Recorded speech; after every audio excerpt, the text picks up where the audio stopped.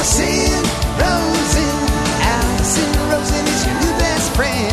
Alison, with her the good times never end.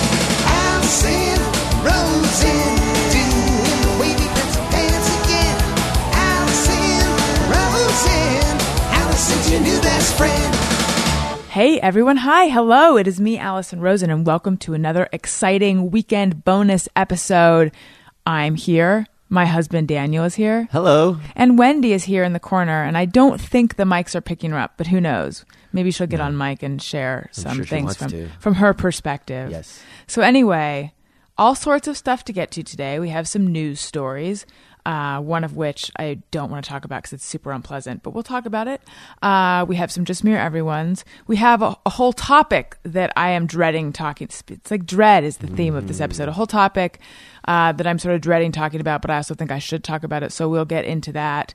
We're going to do a weekend or week wrap up, and then also look forward to the next week and share some anecdotes. It's not a week wrap up though. It's going to be strong week wrap up. It might be week. No, I don't know yet. Maybe.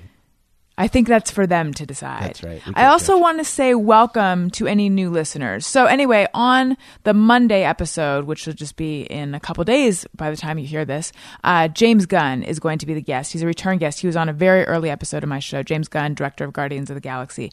I love him to death. I'm so glad he was able to come on the show. And he talked about all sorts of stuff, including he revealed some stuff about Guardians of the Galaxy 2, which heretofore, up to this point, as of yet, I could use more phrases that are just like that, had not come out, and I was tickled pink. Yes. Are you always tickled pink? I guess so. Yeah, I think you flush when you get tickled. Oh, I never really thought about what that meant. Anyway, I was so happy to see that it got picked up by Uprocks, and then a bunch of other websites picked it up as well. So this podcast has gotten some attention lately for the James Gunn episode, which then when people go to listen to it, it's not there yet. So they might end up with this episode and they might be like, where's James Gunn? What's this? Who's that guy? Who is she? What's going on? But you can go back and listen to the first interview with James Gunn, and it's a great interview. You just click older stories on my website like a thousand times. It's so much information about... I remember James Gunn, after he did it, he said it was like Loveline times 1,000. It was a ton of stuff about relationships. This episode was, this one that you'll hear on Monday, was much more about... Guardians of the Galaxy and his process, and sort of some similarities thematically in the stuff that he experienced in his own life that you then see in the themes of Guardians of the Galaxy. Really, I'm always really fascinated by that. I'm fascinated by the process of taking something that you experienced, and I mean, I guess that's sort of, to me, that's kind of behind all of comic books have this in them. It's that you take this thing that you experienced and then you exaggerate it and make it more fantastical, and then it shows up on the page. Yeah, well, superhero comics, for sure. Right. Yeah. Which Guardians of the Galaxy is one. Yeah, it was. Wouldn't you say? Yeah, it was. I think it was kind of an obscure one. I wasn't familiar with it, but definitely, James is such a nice guy, and one of the things I love about his filmmaking and loved about Guardians is how much joy I think he approaches it all with. It's just, I don't know, you get this sense. I was thinking about how Guardians is like, where Star Wars was this really earnest space opera in a way. I mean, it was fun, obviously, but it was a serious storytelling. Guardians was like when you were a kid and you bought the Star Wars toys. Guardians was the story we told to ourselves while we were playing with the toys. It was like it was much more of a sense of joy and playfulness. Well, he actually talks about that. I don't want to step on the episode too much, but he talks about excuse me. Normally, when you're making a movie and you're dealing with the art department and you say you want a toaster, they're like, okay, here's 30 different toasters, choose one. Whereas with Guardians of the Galaxy 2, they're in every aspect of that world. And with one, every aspect of that world is being invented. Yeah. So it's this, everything is a question of how does it work? What does it look like? How does it function in space, et cetera? And I asked him, is that exciting or daunting? Because to me, actually, I think that notion, because I'm a writer, but I'm a journalist, so I deal in prose and in nonfiction. Right. And I like to be creative within the realm of nonfiction. The idea of being completely untethered to this world, that makes me it's like there's too many options and there's too many choices. And you and I have talked about this because you've asked me why I don't write fiction, because you do write fiction. Yes. And I think that's just, it's like there's too many options. Yeah. It's a similar thing I experienced. I don't know if other people experience this, but after I graduated college, I found myself profoundly unprepared for the real world. And suddenly the doors were so wide open. I just mean in terms of figuring out what to do. I mean, it's not like actually all doors were open to me by any means, but it never is like that as much as you think that it will after you graduate from college, if you graduate from college. But all of a sudden I was like, I can't figure this out. Right. Do I figure out what city I want to live in and then go there and find a job? Or do I let the job determine what city? Or do I figure out where, what friends I want to live with? And then it's suddenly like there were so many options, and there's sort of a similarity. The idea of the choices being not narrowed at all. But anyway, to get back to James Gunn, he found it exciting and exhilarating and fun, and really it was this sense of play. I wonder if your issues with writing fiction and that aren't tied to the way that you make decisions. I'm like, really bad with making decisions. Because I think writing fiction, I find it very stressful. You have to have a sense of certainty with. Or a relative sense of certainty with the choices that you make. Like, things have to feel right, and then you have to just decide, this is the direction you're going to go, because you can't entertain every possibility. See, I'm already out. Yeah, you're already out. When I worked at the OC Weekly, one of my editors who was older than I, older than me, older than I was. I think I. Anyway, sort of like a mentor figure. He said to me, the thing, Alison, is that you have to just choose. There's 1,000 different ways to start a story. Just choose one and go with it, because you want to explore every single one. And to this day, when I'm writing something, I still do that. I'll have like 3 different versions of because I think the lead is so important. So I'll have like 3 different versions of the lead, and I'll be kind of chipping away at each version, and eventually 2 of them will fall away. Right. But that works for me, though. I mean, everyone has their own process. I think you have a really good process, but I think if you were to try to approach writing fiction like a novel or something, it would just take forever, potentially. Probably. Just because it would... Because there's so many choices you have to make. Yeah. Anyway, so that's the James Gunn episode. So then let's look back, though, in looking back at the week. Have you noticed that people always say, looking back in hindsight? And it's like, that's redundant. You could just say in hindsight, or you could just say looking back. Right. Yeah, because like you they just go in hindsight, looking back. It's like, just take out the looking back. It just makes it sound more fancy. I guess, it's like putting capers on your words. Yeah. Or some a doily under your under your words. Word cup. Exactly. Yeah. Your word tureen is actually what it would be. So anyway, on Monday we had musician Michael Rosas. At this point, doesn't that feel like so long ago? It was less than a week ago. Well, you recorded it over a week ago. Yes, that's true. So that's why it feels longer. Right. Some of the episodes we record right away. For example, this one we're recording 20 minutes before you're going to hear it. It's almost live. Exactly. It really is almost live. Yeah. And then some of them are like a week in advance. It just depends. Mm-hmm. But so anyway, we had musician Michael Rosas, who's one of my old friends. We've been friends for like 20 years.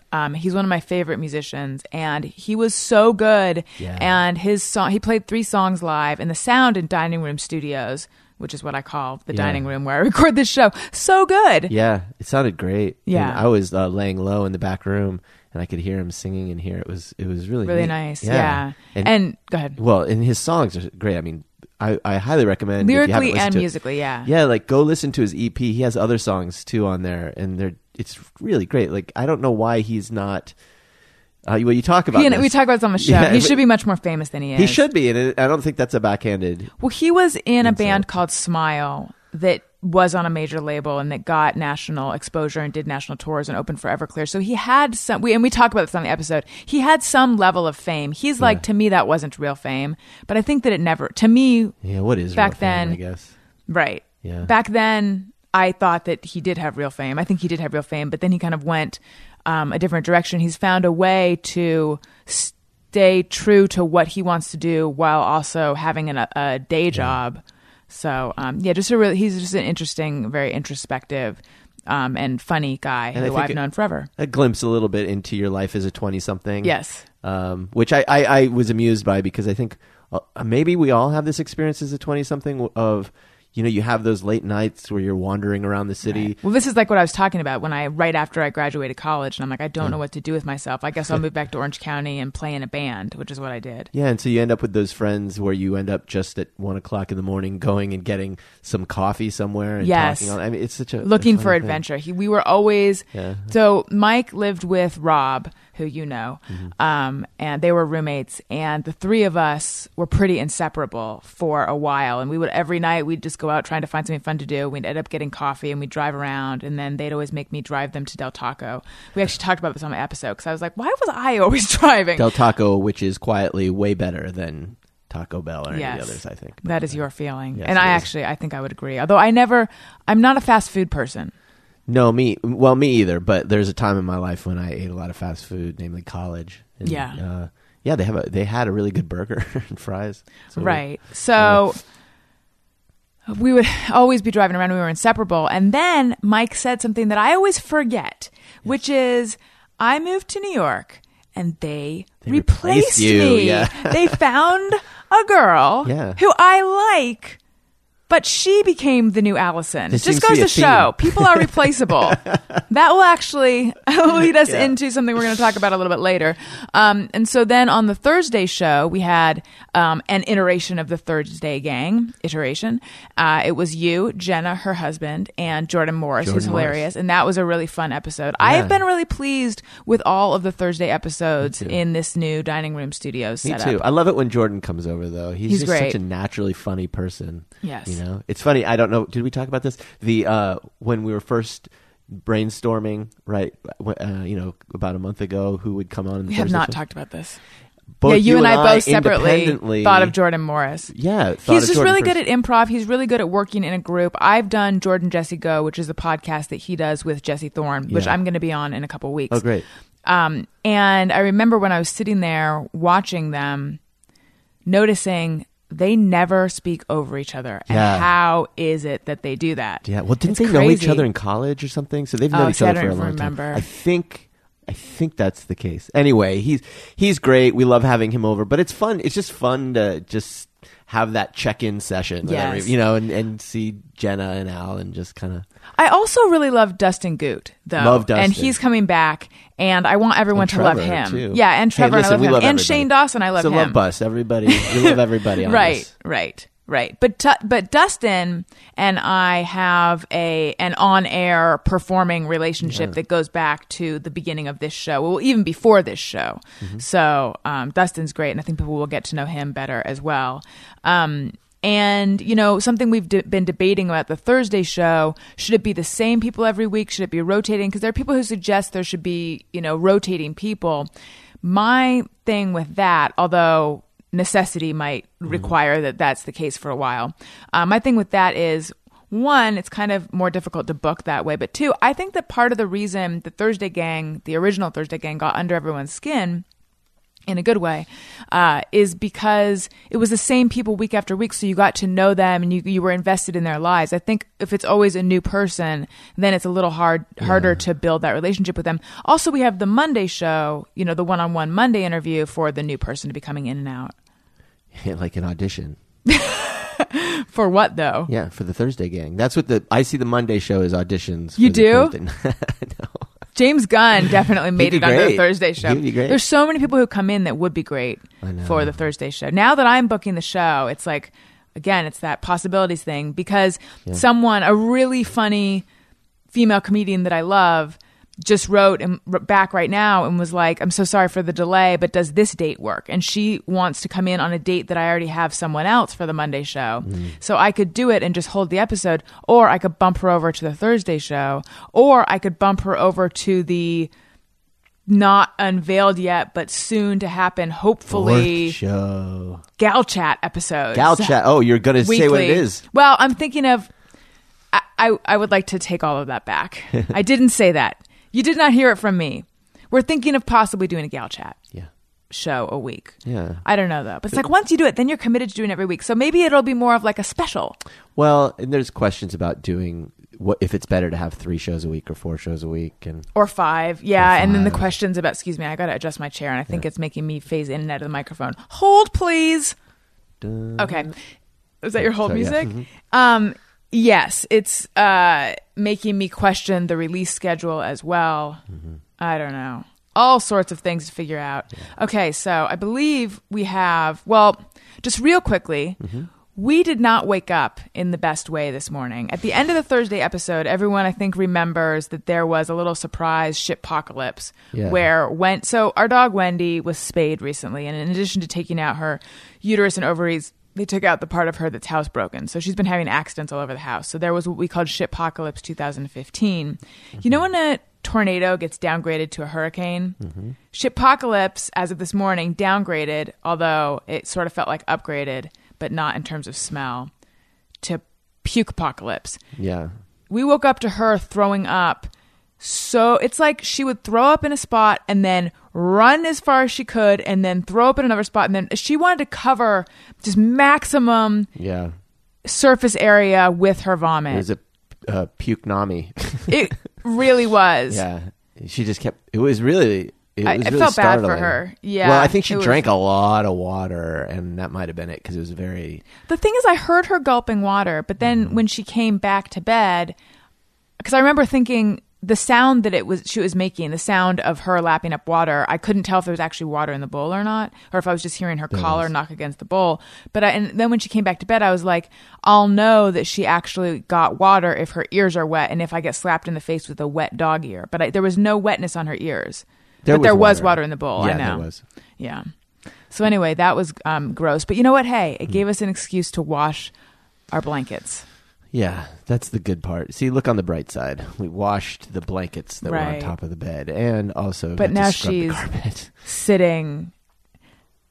Our carpets are so gross. Yeah. I feel like we said goodbye to our security deposit so long ago. I think we can. Don't listen to this, landlord. No, I think we'll be fine. I think if we get like a steam cleaner. We just or need to something. get a steam cleaner. Yeah, and so now she's curled up, looking kind of like she doesn't feel well, and I don't know what she ate. But this worry anytime a dog is sick, it worries me. I think she'll be all right. I think she's just tired. Okay, speaking of sick, Daniel health update. Yeah. Oh my God. So I guess last I spoke of this, I was diagnosed with a kidney infection. What was it called? A pyelonephritis. Pyelonephritis, which was odd to people who know what that is, because men don't usually get it. It didn't feel right that it was a kidney thing to me for some reason. I mean, it just didn't. Why? Did the pain feel lower? Yeah, the pain. I didn't really have kidney soreness or anything like that. But then you think, oh, well, but would I? I don't know. You did have a backache, though. Yeah, but it was really my whole body. Right. It was my legs. And it was... So my dad's a doctor, and he asked where your back pain was, and you were pointing to like really low. Back. Yeah, lower. And he said to me, the kidneys are higher up.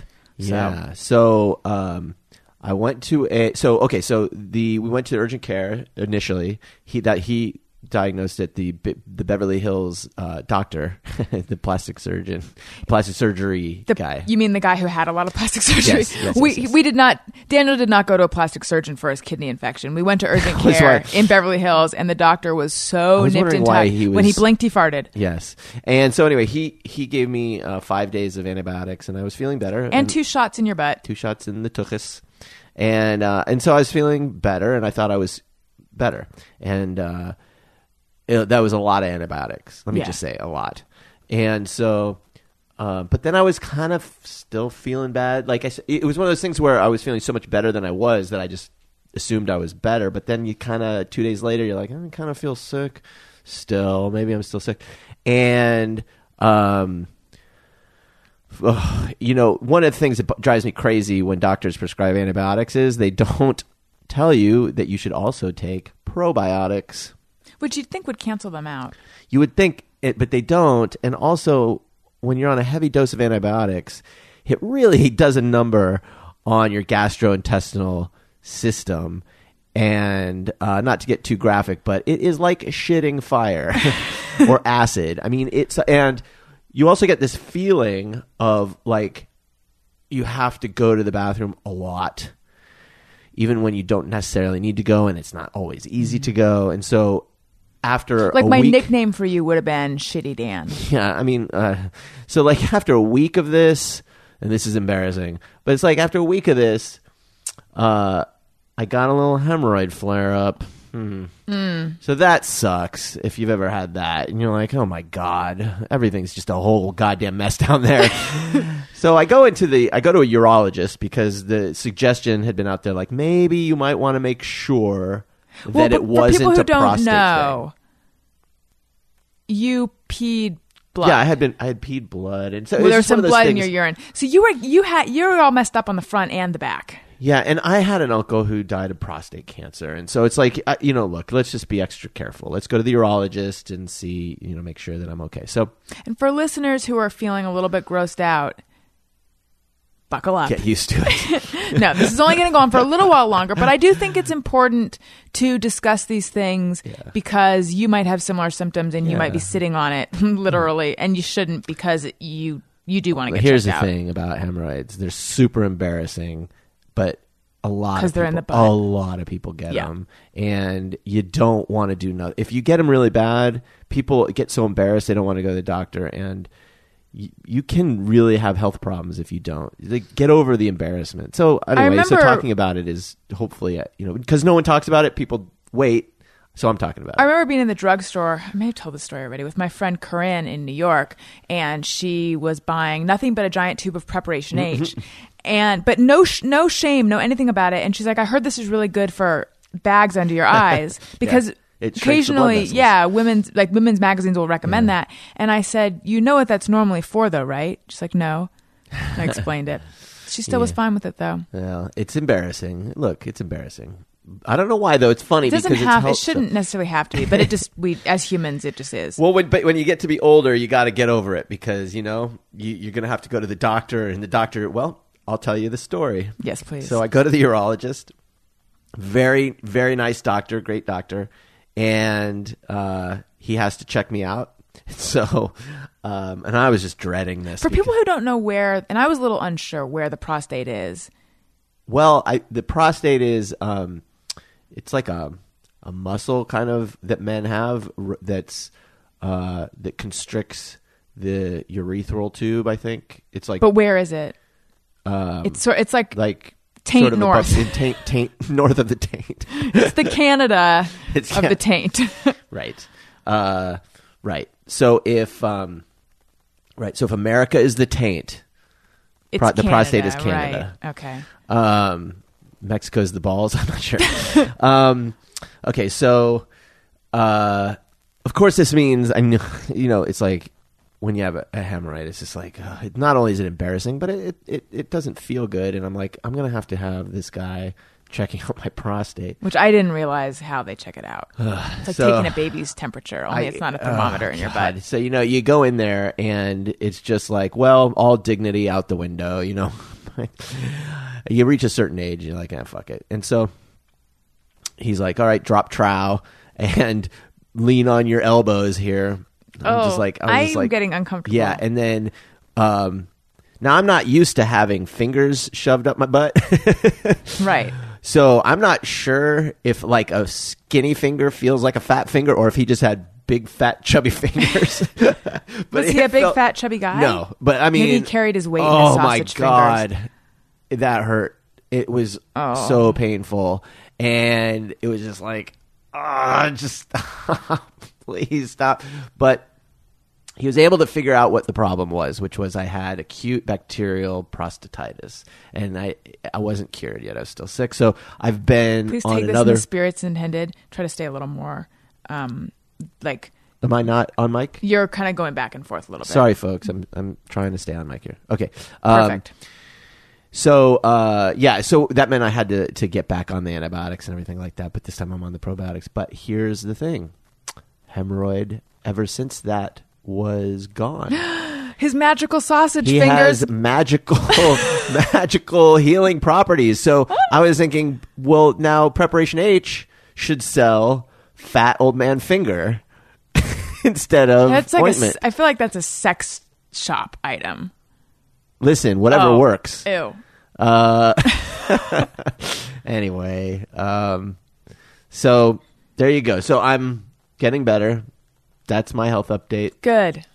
And it's still just to fully overload you with TMI. we're trying to get pregnant and they put me on this huge dose of fertility drugs this month and I had a lot of side effects and that was unpleasant. But there was some question about, or there is some question about whether we'll be able to even try to do the insemination this month because of potentially you having, bacteria that you could transfer to me. But your culture, the very painful culture is negative. So I hopefully will be able to make the most of this month. Although at one point I had an appointment at 8:30 a.m. this morning. Then they canceled it because of what was going on with you. And I think that I probably should have reinstated it. But not having to go to the doctor at 8:30 a.m. on Saturday was so delightful that I just didn't. Tell that to our unborn child why they didn't get to exist. Because mommy wanted to sleep in. Get up early enough. Well, the thing is, honestly, I feel as much as I don't want to waste all the fertility drugs this month, which insurance did not cover, by the way, unfortunately. Insurance covers none of this. I also feel a little bit of futility. I just feel like we're headed towards IVF because we've tried. They have you do all these other things before IVF because IVF is so friggin' expensive and it's like really intense on your. It's a whole medical thing. It's a whole thing. So they want to try to exhaust all the opportunities beforehand. The cynical person would say they want to exhaust your wallet beforehand. Well, so when we first started this, I ran into a guy at the fertility clinic, and he was having this argument with the gal at the front desk, and so we were in the elevator together, and he was just like, they're going to try to get you to spend all the money on all the things. Just go straight to IVF. He said, we're $40,000 in, and we don't even have a baby yet. And that's, again, not covered by insurance. Right. So the problem with going straight to IVF is it's like saying, I'm not going to spend a few hundred, but I'm going to go ahead and spend $17,000 on something that has a higher chance to spend a couple hundred. And to avoid all the procedures. Well, because then it's like we have to give you a shot every day, right? With and it's a procedure to get the eggs, a procedure to put the baby back in. It's not even a baby at that point. Anyway, excuse me. Okay, so here we go. Let's talk about the stuff that I was kind of dreading talking about. I do want to quickly address a couple things that my former employer, Adam Carolla, said about me on his show, which people seem to be confused about. And I have to tell you guys, I'm so profoundly uncomfortable even talking about this at all. Possibly I have Stockholm Syndrome. But I'm talking about it because my integrity was called into question. He painted a portrait of me which was really distorted and untrue. A portrait of me as not a team player, not supportive, not grateful, just out for herself. And now people are repeatedly asking me about it. And so I just want to offer you guys some facts, and you can do with them what you will and draw your own conclusions. And so just to back up for new listeners, Adam fired me by email, an email in which he praises my professionalism and work ethic, but says that it's just that I've been cast in the wrong role and that sidekick isn't playing to my strength. I received this email while I was on vacation over Christmas break, and I was blindsided by it. I absolutely did not see it coming. And then he made an announcement on the show that I wouldn't be returning. And people went nuts, and there was all sorts of outrage because listeners felt as if they knew me after listening to me for 4 years, and there was a lot of affection for me on the show. I think he was surprised by the reaction. So he's dealing with all this outrage, people saying they're no longer going to listen to him, no longer going to listen to the show. And I do get that he had to do something to save his image and something to make people feel okay about continuing to listen. I get that he needed to be able to move forward with his audience on board. And so the solution he found, which for a portion of his audience did work, is to create this narrative where I was bad for the show and I had to go. Despite, I would argue, 4 years of shows that suggest otherwise, and you guys can go listen to the shows and make up your own mind. Yeah. So, as you guys know, I've really been in conflict about whether to go into this on the show, and initially I held off because the whole thing was handled in a way that was just so ugly, unexpected, and disappointing that I really just wanted to move past it. Not only that, I was worried about what could happen if I did discuss it on air, and the reason I was worried is that given the surprising way this all unfolded, I just no longer know what to expect from them. And let me give you an example of what I mean. In the email where Adam fired me, he said that he would tell Gary, the producer of Alison Rosen's Your New Best Friend, that Gary is free to work with me going forward. And the guys who appeared on the Thursday show, Gary, Matt, Chris, and Kaylin, did want to continue appearing on the show, and they told Adam, he told them that was fine. So then they did a show, and it was a great show. I was so happy with how it came out, happy to see them. They were happy to be here, and there's just this great energy to the show. And Daniel, you heard it. Yeah. Wasn't it? Like, they were so happy to be here. It was a nice They night. came out of, Kaylin, who never ever talked in the studio, came out of his shell. And it was it was like the highlight of my week. And I sent them an email telling them that the show was the highlight of my very strange week, because this was the week right after I'd been fired, and that I couldn't wait to see them, the next week. And then there was no response to that email, which I thought was weird. And then there was no response to the next email I sent, which I thought was weird. And then I began to worry. And now, and I heard this from 3 different people close to the situation, turns out that after appearing on my show, the guys received a strongly worded email telling them their jobs were at stake if they continued to have anything to do with me. This was shocking to me. I honestly don't know why it was a problem for them to appear on my show, why it was perceived as betrayal, why the reversal after I was told it was okay and they were told it was okay, and it still doesn't make sense to me. As to the fact that Adam spent 50 minutes going into the reasons on air that he fired me, I was disappointed that he thought that was a fair or reasonable thing to do. My understanding is nearly everyone at the studio tried to talk him out of it, but he told them they were idiots who didn't know what they were talking about. As to the reasons he fired me, all of which to me fall somewhere in between false and ridiculous, he says he did this because he owed his audience the truth, but he apparently didn't feel he owed me a conversation where he told me why I was being fired. I mean, I heard all of this. For the longest time, I couldn't bring myself to listen to the episode. I finally did recently, and this is the first time I heard a lot of this. I just want to address the 2 big things that people are talking about. One of the reasons he fired me, he says, is because I wouldn't contribute to the Patent Troll Defense Fund. So last year, he was sued by a patent troll who claimed to own the patent that governed podcasts. And instead of paying up, as people often do, because it's really expensive, Adam decided he was going to fight the troll. And it was extremely expensive, so he crowdfunded his legal bills.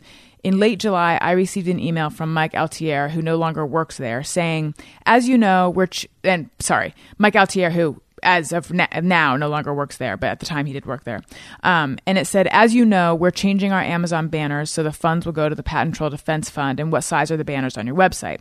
Now, this was the first I had heard any of this. Obviously, there were conversations that had happened prior to this that I wasn't included in about the plans for the Amazon banners.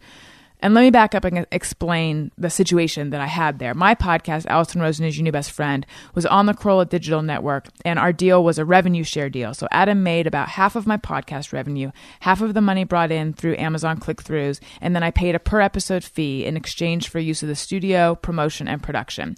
And all the shows have these Amazon banners on our website, and if you click through the banner to get to Amazon, a small percentage goes to the show, and it doesn't cost the consumer anything. So they wanted to divert these Amazon dollars to the defense fund.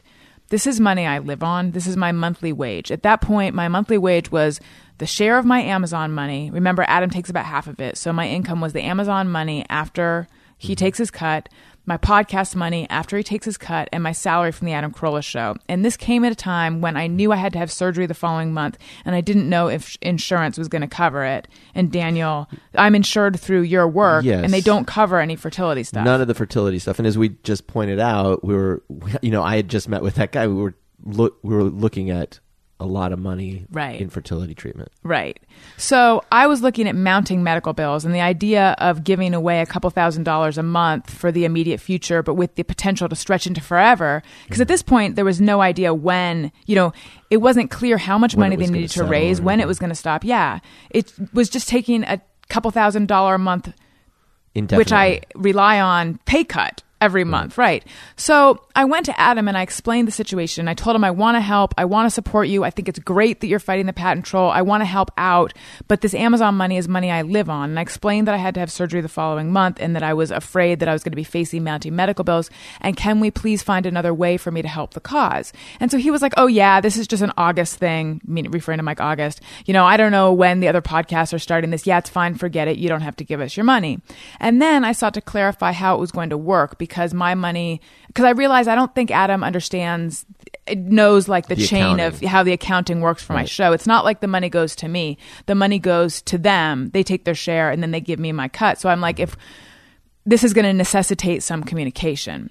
So Daniel, what was it that Adam said was my reaction to the whole patent troll thing? Right. Okay. So Adam said that they had the idea that everyone under the Corolla Digital Network would pool the money to fight the patent trolls, and that you, Alison, said before a show, absolutely not.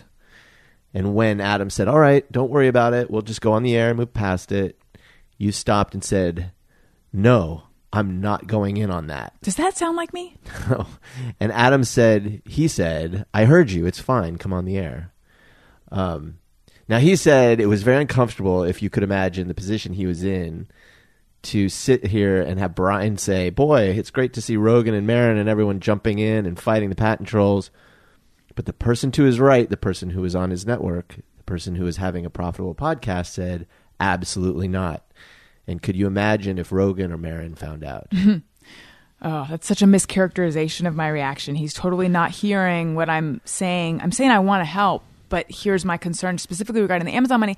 And if Rogan or Maron were to hear it, I think they would have an understanding reaction because, first of all, they know that I don't make the kind of money they make. And second of all, given that my podcast is on the network, I'm already kicking in a lot of money. Adam's already getting a lot of money from my podcast, which he's not getting from them. Yeah. So that to me is sort of a silly point. And the idea that you would be so assertive is to be like, no, so not me. I am not going in on that. Right. I mean, that may be how he felt. The feeling he had. I get. What it makes me realize is that's what he heard. That's what he heard, but that's and that's so how he not what I remembers it. said. But that's not in your character. No, to be not that. at all. And at one point, I asked Gary, what's up, and he said the perception from Adam is that like, oh, Rogan, Maron, and Nerdist are doing it, but she's too big to do it. And I was like, it's the exact opposite. I'm too small to do it. Right. I can't afford this chunk of money that you're requiring me to give you, the chunk of money on my paycheck. And then Gary, and then Gary was like, you're absolutely right, but it's Adam. So anyway, that night, the night that I received the email, the night that I had the conversation with Adam, I was trying to figure out a way to help. And I thought, well, Brian, who has a podcast, who wasn't doing the Amazon banner thing, he auctioned off an early copy of his book on eBay, and it went for a couple $1,000s. And then Adam auctioned off an early copy of his book, both autographed, and that went for about the same. And I thought, well, what do I have that's similar? I have these collector's item t-shirts from when I started the show as a Ustream show in my apartment in Brooklyn, way before I worked on the Adam Carolla show. And they aren't for sale. There's only a limited number of them left. And if we all autograph the shirt, I think it's something that people would want because it's a collector's item because they're not in circulation. Now, obviously, the value of the shirt isn't that much in this, the actual value. In the same way that the value of the books are about $19.99, but people were really, people who supported the cause were looking for a way to contribute. So I thought, here's a cool collector's item, and it'll draw the same reaction financially as the book. So I emailed about the shirt, and I never heard back. And he acknowledged that he never wrote me back, right? He made it sound like it was a slight, like, well, we never responded to that. And didn't he say something like, what would that fetch, like $45? Yeah, maybe it'd fetch, what, $45, $50 right. to contribute towards $650,000. Here's the thing. That was the first idea off the top of my head. I was trying to come up with a way to help. I also talked about this at the shop, doing a live show and having the proceeds of the live show going to the defense fund. You and I went on our honeymoon right after, and we were brainstorming ideas. Tell them about the book. I had the idea. So for your birthday, for Allison's birthday, I put together her syndicated column for the previous year. Yeah, all the columns that I'd written that year. I had, and then I did illustrations for each one and formatted it like it was a book that was actually published. And then because I'm a nerd and I like things like this, I handmade it into a hardback book with a cover so that it looked like something you could actually buy. It had a little duckling. It was like a one of a kind hardback book of illustrated. And I columns. thought I could do great. that again. I hand stitch it and glue it and everything. I can make one or two, sign them, and that. Out of curiosity, how long did that take you to make? Months. So you were offering, but it wouldn't take me months again. Okay. I mean, to do another one would probably just take a couple weeks. But you were offering to spend a couple weeks to make two books. You were offering to spend a month doing this like meticulous handcrafted thing, and we would donate it to the cause. That's how much we were trying to help. Yeah. So this happened on our honeymoon. Yeah, and by the way, of course, Adam doesn't know about this because so also on our honeymoon, what happened is our dog was attacked and died, and August 16th was the day that he died. Right. And that same day, so we came back early from our honeymoon to deal with this. It was awful. That same day, I got an email saying, good news, the patent troll case has been dismissed. So at that point, it was a moot point. Yeah. Or so I thought. Turns out that Adam was really still upset about everything. Well, it wasn't a moot point in that he was still raising money, but... Right. Oh, yeah. Well, so also that night, what happened is the more I thought about it, I was like... This is the night that The night that we had the conversation. Yeah. Yes. After I sent the T-shirt email, I sent Mike Altier an email. You know what I thought about it? I will put the Patent Troll Amazon banner on my website. You know, can you send it over? And then can you also send me...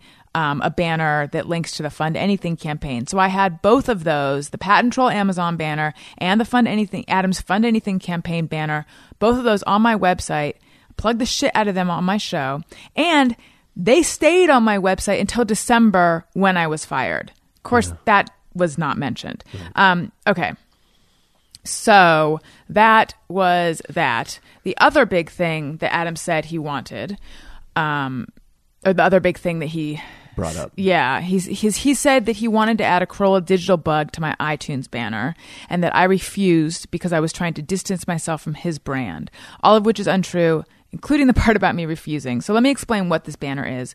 As I said before, when I joined the network, there was an app which featured all the shows on the network on the app. And when I say that I paid them nearly half of my revenue in a per show fee in exchange for promotion, production, and studio time, I considered the app part of the promotion. I got a plug on Adam's show and I was on the app. But at a certain point, they redesigned the app, and the only show that was on the app at this point was Adam's. And I felt like the other shows on the network and I are losing promotion by this. And, you know, listeners would be like, where's your show? And before, it was a way that if someone went to listen to Adam's show, they might hear about my show. So I felt like it was I was pretty bummed that I was no longer on it. And I was like, when can we get the shows back on the app? So I kept asking them when the other shows are going to be added back to the app. And it was impossible to get answers. It was always like, it would take me 3 weeks to get a response. And then the response would be checking into it. I'll let you know as soon as I hear anything. So at a certain point, I mean, months and months and months and months and months of me asking about this went by. Always asking in a polite way, by the way. And finally, I'm like, if I want promotion, I need to take matters into my own hands. So I was like, I would love to get my show promoted in the iTunes store. So I hired a graphic designer to make promotional artwork that met iTunes criteria, because they're kind of strict about the sizes and things like that. And I paid out of pocket. It was hundreds of dollars. I paid out of pocket. I did not expense it back to the show. Paid out of pocket, and I got my show featured in the iTunes store, and I was really happy about it. And to be honest, the reaction I was hoping for from Adam, if he had any reaction at all, would have been him being like, awesome, great job.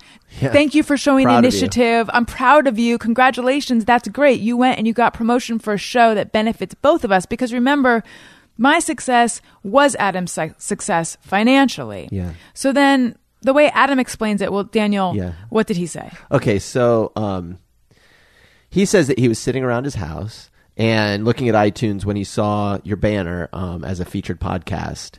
And he thought, wouldn't it be cool if there was a Corolla digital bug on the banner?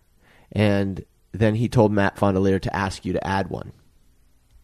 And what does he say was my reaction? Well, he said there was a volley of emails after that, and that you didn't want it on.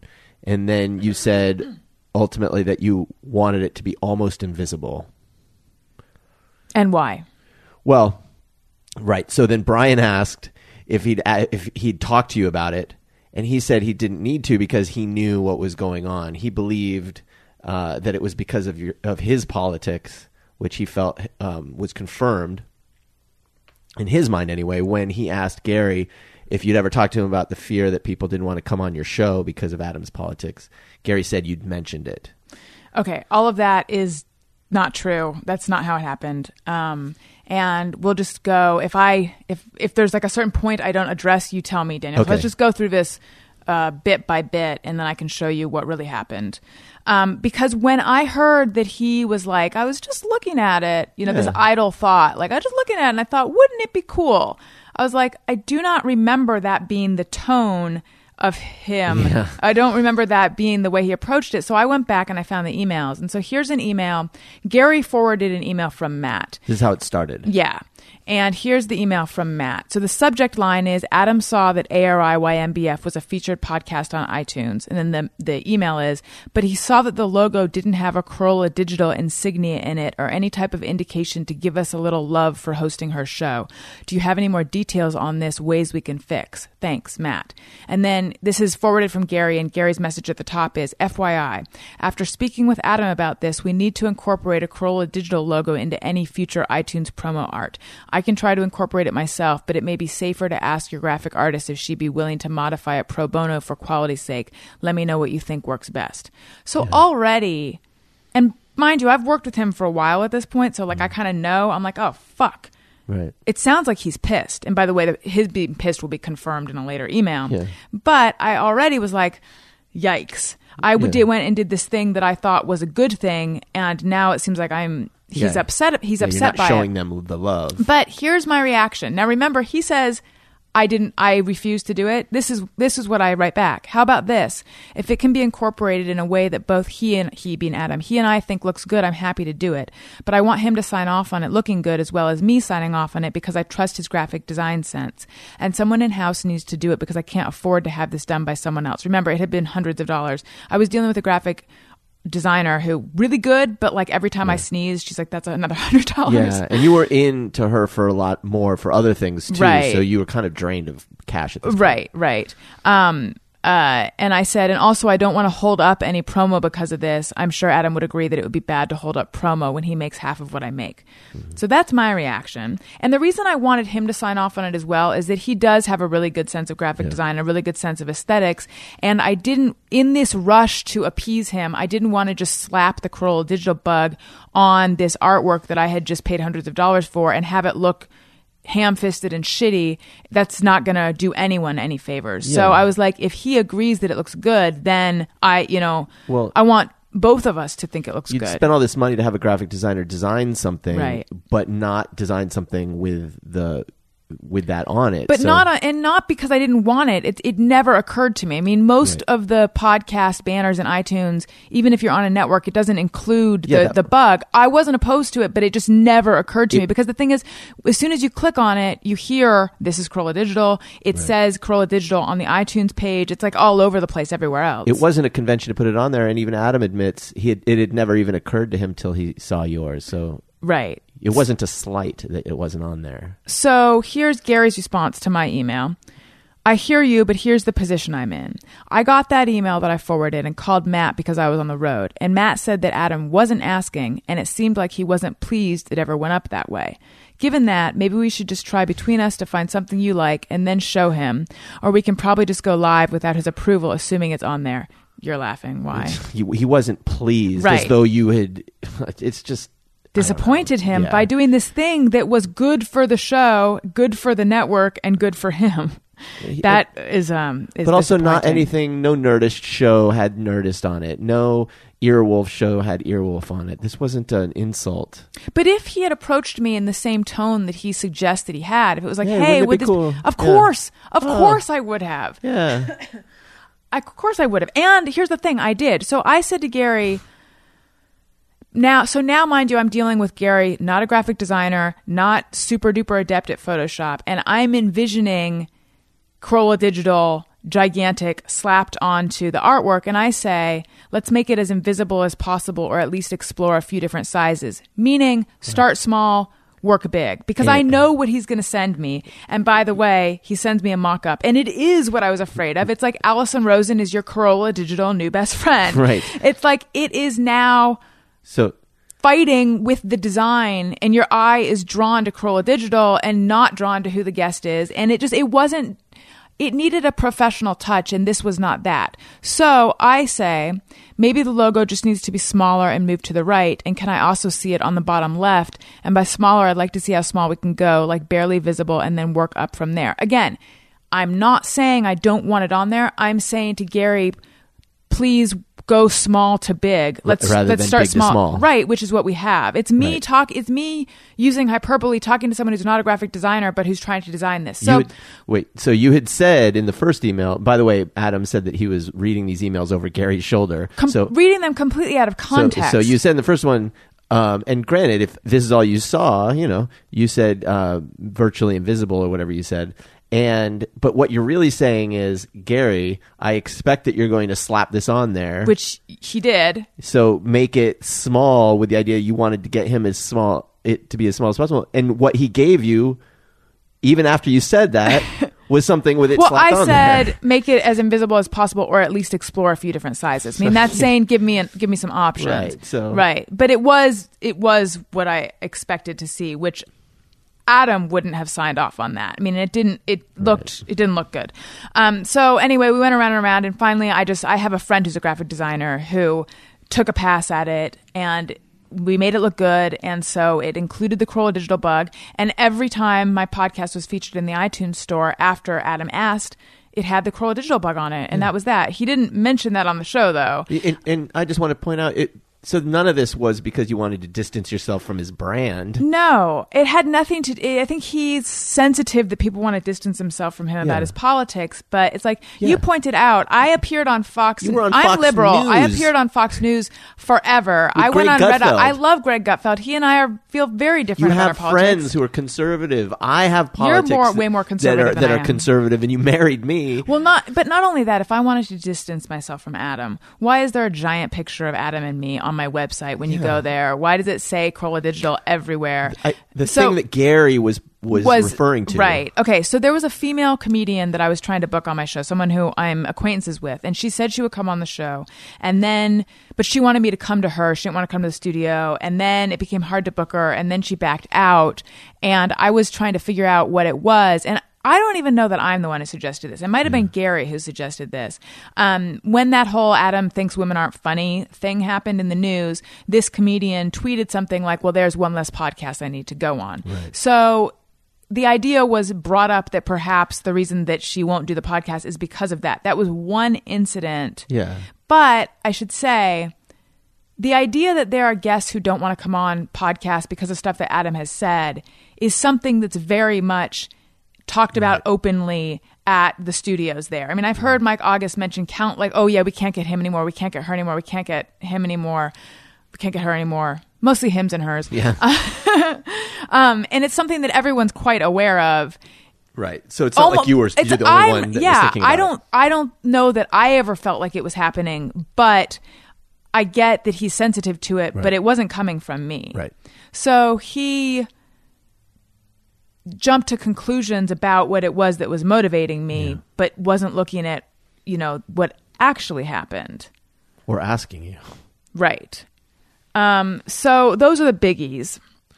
And I just wanted to get the facts out there. As to the rest of his reasons that he mentioned in the podcast where he talked about this, most of which amount to him feeling like I didn't like him, didn't support him, didn't want to be his friend, which is funny because I wanted nothing more than to be his friend. However, I was being respectful of the boundaries that he as the boss had set. He had said numerous times, don't take it personally. I don't like to hang out with my coworkers outside of work. It makes it feel like work. It throws off the time is money equation. Listeners have heard him say that. You guys know that Adam has a pattern of believing that no one in his life listens to him, no one cares about him, no one shows interest in him, why can't everyone just do as he says, etc. And soon enough, everyone close to him disappoints him in these ways. So it doesn't really surprise me that ultimately I was painted with that brush. However, I do believe he was misinterpreting my behavior, and I do believe that he was misremembering the facts to fit this narrative. So the whole thing is very disappointing to me, but it is what it is. But I do hope that what I just said helps answer some of the questions that you guys still have. Yeah. I mean, I personally thought it was really cruel what he did. Which part? To fire you and then go on the air. Not firing you. No, he had every right to make the show he wants to make. Yeah, of course. Right. But you mean but then to go on to the list air all the reasons, to try to make this minutes, case against me on air. And just, when what did I ever do? It really felt like, I kept thinking like, what did Alison do to you? My God. So I thought it was really incredibly cruel, but, as your husband, I was happy to see that you were out of there, honestly. I didn't think they treated you very well. It wasn't a supportive or even a very kind environment. It was really an every man for himself place. I have said that if that place were a greenhouse, all the plants would be dead. Yeah. I mean, I remember the first time I went backstage there and being, I was a Corolla fan, so I was really excited. And being struck by how every single person who worked for him, they were like scared dogs at a pound. I mean, they had their heads down, and everyone was just like, it was striking to me. Mm-hmm. But when I say every man for himself, I really do mean every man, because you were the only woman there, and I felt like they didn't look after you. Again, as your husband, I was concerned, after live shows, no one offered to walk you to your car, Sometimes it would be the guest who would walk me to my car, right. who would escort me. You were asked to go out into a sea of drunk dudes after every show to sign autographs, and no one ever offered to escort you, ever. And yeah, most Carolla fans are great guys, great women, great men. Like, I met a lot of them. Nothing wrong, even with a drunk one. But it only takes one or two people to be a little aggressive, who are gropey, handsy, or I was worried about you sometimes, because frankly, there were some cities where you had stalkers, and we assumed, because they were super Carolla fans, that they wouldn't be at the live show, right. But no one was ever there. Eventually, I just stopped. I didn't always take photos, and I didn't always sign autographs, because I didn't feel comfortable asking for any sort of special treatment. I didn't want to ever be perceived as a diva, so I asked for nothing, but I also didn't feel safe, so I would just slink out the back. You never asked for anything, and you were extremely low maintenance. Honestly, they were. I felt they were so lucky to have you, right. But I was really easy to work with, and I was dependable, yes. and I was prepared, and I took pride in the job, and I tried to help out. And you're an incredibly sensitive person, and you're a person who immediately reads the people in the room. If I'm in a mood, you immediately know whatever that mood is. And so if somebody is standoffish and cold and hard to get to know, you're going to take those cues. You're not the type of person that's going to be like, hey, let's go out for dinner. And like, you're going to be like, oh, this person wants his space, wants distance. And you're going to give that person distance. I mean, in the entire 4 years, he never once asked me a question about me, ever. Off air, that is. Yeah. Right. Not off and on air too. But I mean, we went on countless car rides together, because we would go to shows together sometimes. I would catch a ride, and it was just him talking about his life, which was fine, but I didn't get the sense there was any interest in getting to know me, beyond the very just skimming the surface kind of way that it was. Yeah. Well, you're out of there now. And, and I'm there's a frog in my throat, but I'm fine. Like, I am in a good place, and the whole thing was disappointing the way it happened, and I hate that I even have to address it now. Yeah. And I still feel uncomfortable with the fact that I did, but anyway, hopefully that's behind us. Yeah. And hopefully there's something people can learn from all of this. I know that something I've taken from it is, excuse me, when delivering what could be bad news, I try to do it in person. Yeah, it's a respectful thing to do, exactly. Yeah. All right. Okay, let us take a little breath. That's right. We take a look at our sleeping puppy. We're now at about an hour, so we don't have that much time. Okay. But I say we do, would you rather do Just Me or Everyone, or would you rather do news? Would you rather try to do Your both? Call. Let's do Just Me or Everyone. This is a segment for the new listeners that we do on the show where people write in and they wonder, is it just me or is it everyone? And there's a song. Sometimes I ponder on something I have thought or done. Is it just me or everyone? All right. Until You Fart writes in and says, Just Me or Everyone. I believe that the key to a lasting relationship is separate bathrooms. Well, we have now pretty much adopted this. We have 2 bathrooms here. Originally, it was our bathroom and the guest bathroom. But then I've taken over our bathroom. Yeah, it's definitely a better way to live. Yeah. I mean, for one thing, you can do whatever you do in the bathroom at the same time. You know, you can both go to take a shower or whatever. But, yeah, I don't know. You started off we were like, we're going to divide the counter space. This half will be yours. This half will be mine. And then it was Your like, half well, got smaller. how about half of my half becomes, and then I had to like install a shelf over my half to put my stuff because That my now stuff's you now had on. all of it. And then it was like, you know what? Why don't I just go into the other bathroom? And I can't now help. have- I spread out. Yeah, but no, now that no. now that we're doing the podcast here, now your bathroom is sort of the guest bathroom again. I'm having to keep it nice for guests. I know. Yeah, There's the candle in your bathroom now. we don't want any lingering odors in that bathroom. John A. Gower says, just mirror everyone. Sometimes feel ashamed that I still use the bunny ears method to tie my shoes. I don't use that method. I never used that one. I think that's sometimes how they teach kids how to tie their shoes. I don't think you should feel ashamed, though. However you tie your shoes, You should only feel own ashamed it. if you like sing a song or say bunny ears when you do the tying of the shoes.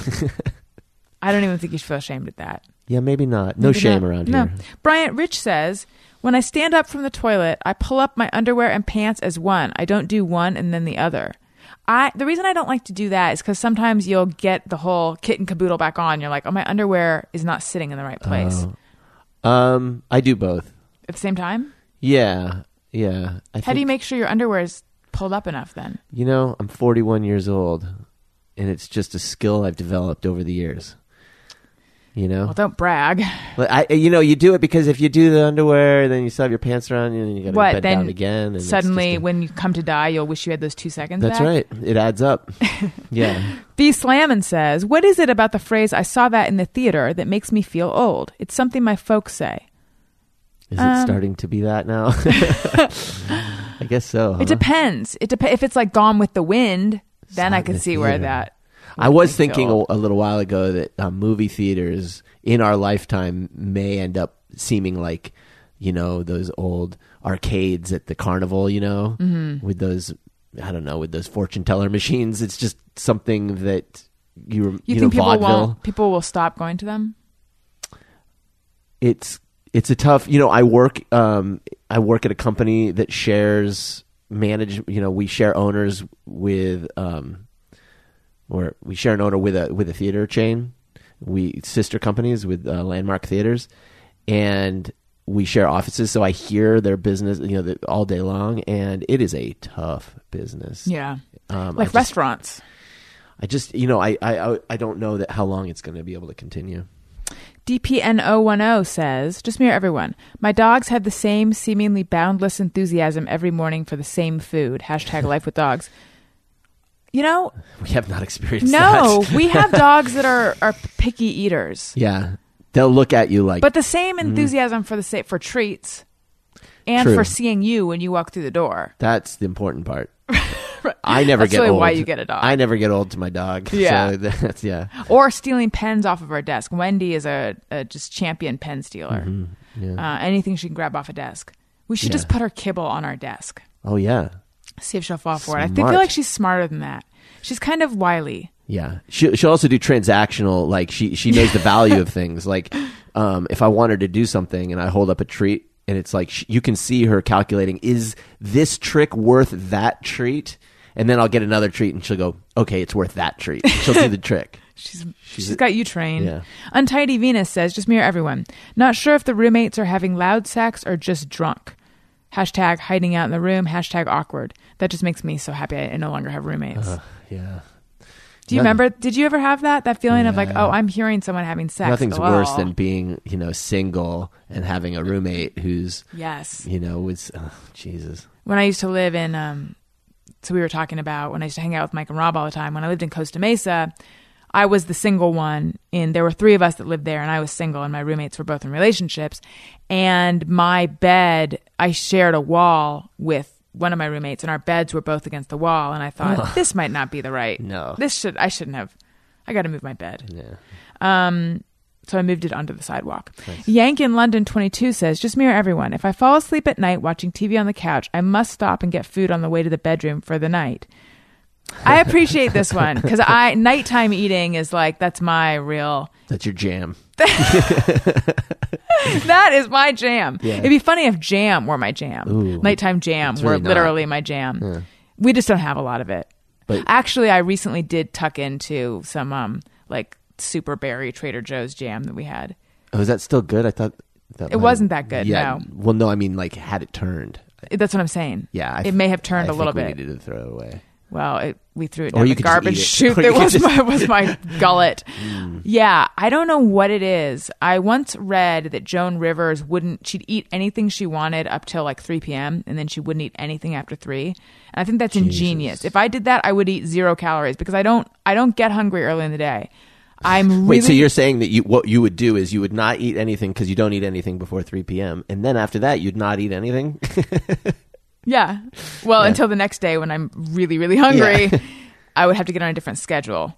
But what I'm saying is I'm really controlled throughout the day. And then at night, the control starts to go away. Because your willpower is gone. And I'm super hungry. So nighttime, the nighttime is, it's just like that Laura Branigan song. If you guys know what I mean, you know what I mean. Okay. Super Dem C says, just me or everyone. I hate it when people park in front of my house. I think a lot of people feel that way. Well, we I know live on my a street parents where do. everybody parks in front of our right. house. But I mean, if you have a house, especially if you're a house on a cul-de-sac and there's a lot of different options, it's like, why are you choosing my house to park in front of? Yeah, that's because you begin, even though it's not technically yours, you begin to claim those parking spots. Well, you want it to be feel open they're for your guests. own. Right. Yeah. 3D Writer says, and this is the last one, when making oatmeal, I bury a tablespoon of peanut butter under a scoop of oatmeal, letting it melt when nuked. Hashtag peanut lava. That sounds delicious. Oh, I thought it was like peanut lava. Like I love peanuts and peanut, but peanut lava is what you're talking about. Yeah, that'd be super hot peanut butter. That sounds yummy. It does sound really. Never thought of that. I think I've said it before, and I'll say it again. Not the biggest peanut butter fan over here, but I like the idea of burying a little treasure for yourself in the oatmeal. Yeah, you don't like peanut butter. I'm going to distance myself from your brand. I love it's sort of butter. like, do you know what king cake is? I think it's a New Orleans thing where there's like a little charm or a toy in the cake. Yes. And I think is it a Mardi Gras thing? I don't know, but there's an Italian version of this that my family does. With a hard-boiled egg? No. Oh. Where they put little things in there. And what is it for? It's for like for pregnancy or something? Or I was going to say for like needing a new It's like crown. fortune telling. I think whatever you get has... It's like... it's a New Year's thing maybe. I don't know. My mom does it. I don't remember that. Well, the reason I said hard-boiled eggs is because when I lived in Brooklyn, my landlords were Italian, and they would make this like very traditional Italian bread that had an entire hard-boiled egg in... No, it wasn't bad. It was in the shell and everything. It was kind of fun. But then at the end, you're like, and now I have a dozen hard-boiled eggs with a little bit of bread on them. Hard-boiled eggs are the worst.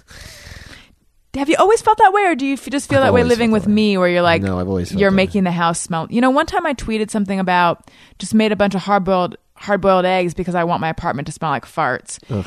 And recently, by that, no, I tweeted it a long time ago, though. No, but recently you burned. Yeah, okay. Sorry. We'll get into that in a second. And I didn't mean because I will eat the hard-boiled eggs and then fill the apartment with my hard-boiled egg farts. I meant the apartment smells like farts when you make hard-boiled eggs. Yes. I just want to go back in time and clarify. But my then tweet you probably wasn't that did gross. fill the place with hard-boiled egg farts. I am a lady. Right. But anyway, the other day, I did something really, really stupid, which is I was making hard-boiled eggs, and I put them on the stove, and I boiled them, and then I went into the other room, because it takes a while, and a watched pot never boils. Mm-hmm. What is it? A watched pot never boils. That's the phrase? Yeah. Boils? That sounds so wrong to my ear right now. Maybe am I wrong? A watched pot never boils. What else would it do? Whistle. No, a pot doesn't whistle. You're a right. kettle Okay. whistles. A watched kettle never whistles? There you go. That's fun.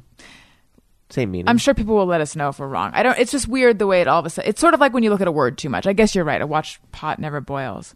That sounds so wrong to me. Because you're waiting for it to boil. I know. I'm not saying staring that. I'm at not saying conceptually it doesn't work. It just for me. doesn't sound right. Yeah, it doesn't I know. sound right. I know. Probably because you haven't used it in a long time. So anyway, went in the other room, suddenly got sucked into email. That was that. And then all of a sudden I heard this like, and it was the lid popped off the thing. Water was everywhere. The room was getting a little bit hazy, smoky, and all the water had boiled out of the hard-boiled eggs, and I burned the actual shells, and it smelled so bad. And I was so worried the fire alarm was going to go off, and you weren't here. And if it had gone off, I was like, I don't know how. I'm going to have to find a ladder to get up high enough to turn it off. But anyway, problem solved. I just closed the kitchen door and opened all the windows. Yeah, but the apartment did not smell good. Bad. It did smell really bad. Well, that's what you get when you eat hard-boiled eggs. A stinky wife. All right. Well, this has been an unconventional show. To Stinky say that, wife, stinky life. Isn't that what they say? I think Jay Moore has that tattoo on his arm. He has, doesn't he? He has a happy wife, happy life. He has that tattooed? I think he does. I could be wrong. I love Jay Moore and I love his wife, Nikki Cox. And Did I want she her tattoo it on him? No. No, and I want her to come on my show at some point. Yeah. She's great. Yes. And he's great. All right. So as I was saying, this has been an unconventional show. Yes. Do you feel okay about it? Like I said, anytime I talk about some of this stuff, I feel uncomfortable. I just don't. For me, I mean, I worry about you, but who cares anymore about this I know. stuff? I'm also I'm tired of being hemmed into a certain... I'm tired of being afraid. Yeah. I'm tired of not saying the truth because I'm worried about what could happen. Right. And... You know, I just, like I said, my integrity was called into question. So I do feel like I just want to set the record straight on regarding that stuff and then move on. Yeah, and I think for me, it's like, well, once we put this out there, who knows? Are they going to retaliate? Is there going to be some shitty thing that happens that we have to? But you're the type of person I know who just, you have a need inside of you to. Be open and honest, and so to have this as something you couldn't talk about was kind of eating you up. Yes, especially when there is a steady stream of people saying shitty things about you based on people believing what was said, based on something that is false. Not true. Right. And you can't set the record straight. It's hard. So yeah, finally here we are giving in, but I just think it's setting the record straight. Yeah. I don't think it's any big deal. All right. Excellent. If you're going to buy something on Amazon, click through the banner on my website, AlisonRosen.com. It doesn't cost you anything extra. It does help out the show. And I want to thank you guys so much for all the Amazon support, especially in this weird transitional time as we're getting the studio up and running. And it means so much to me. And also there's PayPal links on my website, AlisonRosen.com on the right side. And thank you so much for all the PayPal support. We have a ringtone available. Here it comes. Get ready. Here it is. Hey, go fuck yourself. You can get that by searching Hey Go Fuck Yourself in the iTunes store on your iPhone. Searching Hey Go Fuck Yourself on your iPhone in the iTunes store. We have 2 special bonus episodes available, recorded live at the LA Podcast Festival. First one with Doug Benson and Greg Proops. Next one with Doug Benson, musician Matt Costa, and much of the aforementioned Departed Thursday gang. Those are $1.99 in the comedy album section of the iTunes store. You can follow me on Twitter at Alison Rosen. You can follow the show's Twitter feed at ARIYMBF. You can email us, ARIYMBFshow@gmail.com. You can follow Daniel at Daniel Quantz, Quantz. And you're on Instagram as well. I'm on Instagram Yes. as well, too. And I love you guys. If you like what you're hearing, tell a friend. Thank you so much for listening. I love you. Goodbye. Hey, do you know about the Alison Rosen Show? We had a good time, but now we gotta go. Choosing the Alison Rosen Show. Alison Rosen is your new best friend. That's right, that's right. Those good times don't seem to end. That's right, that's right.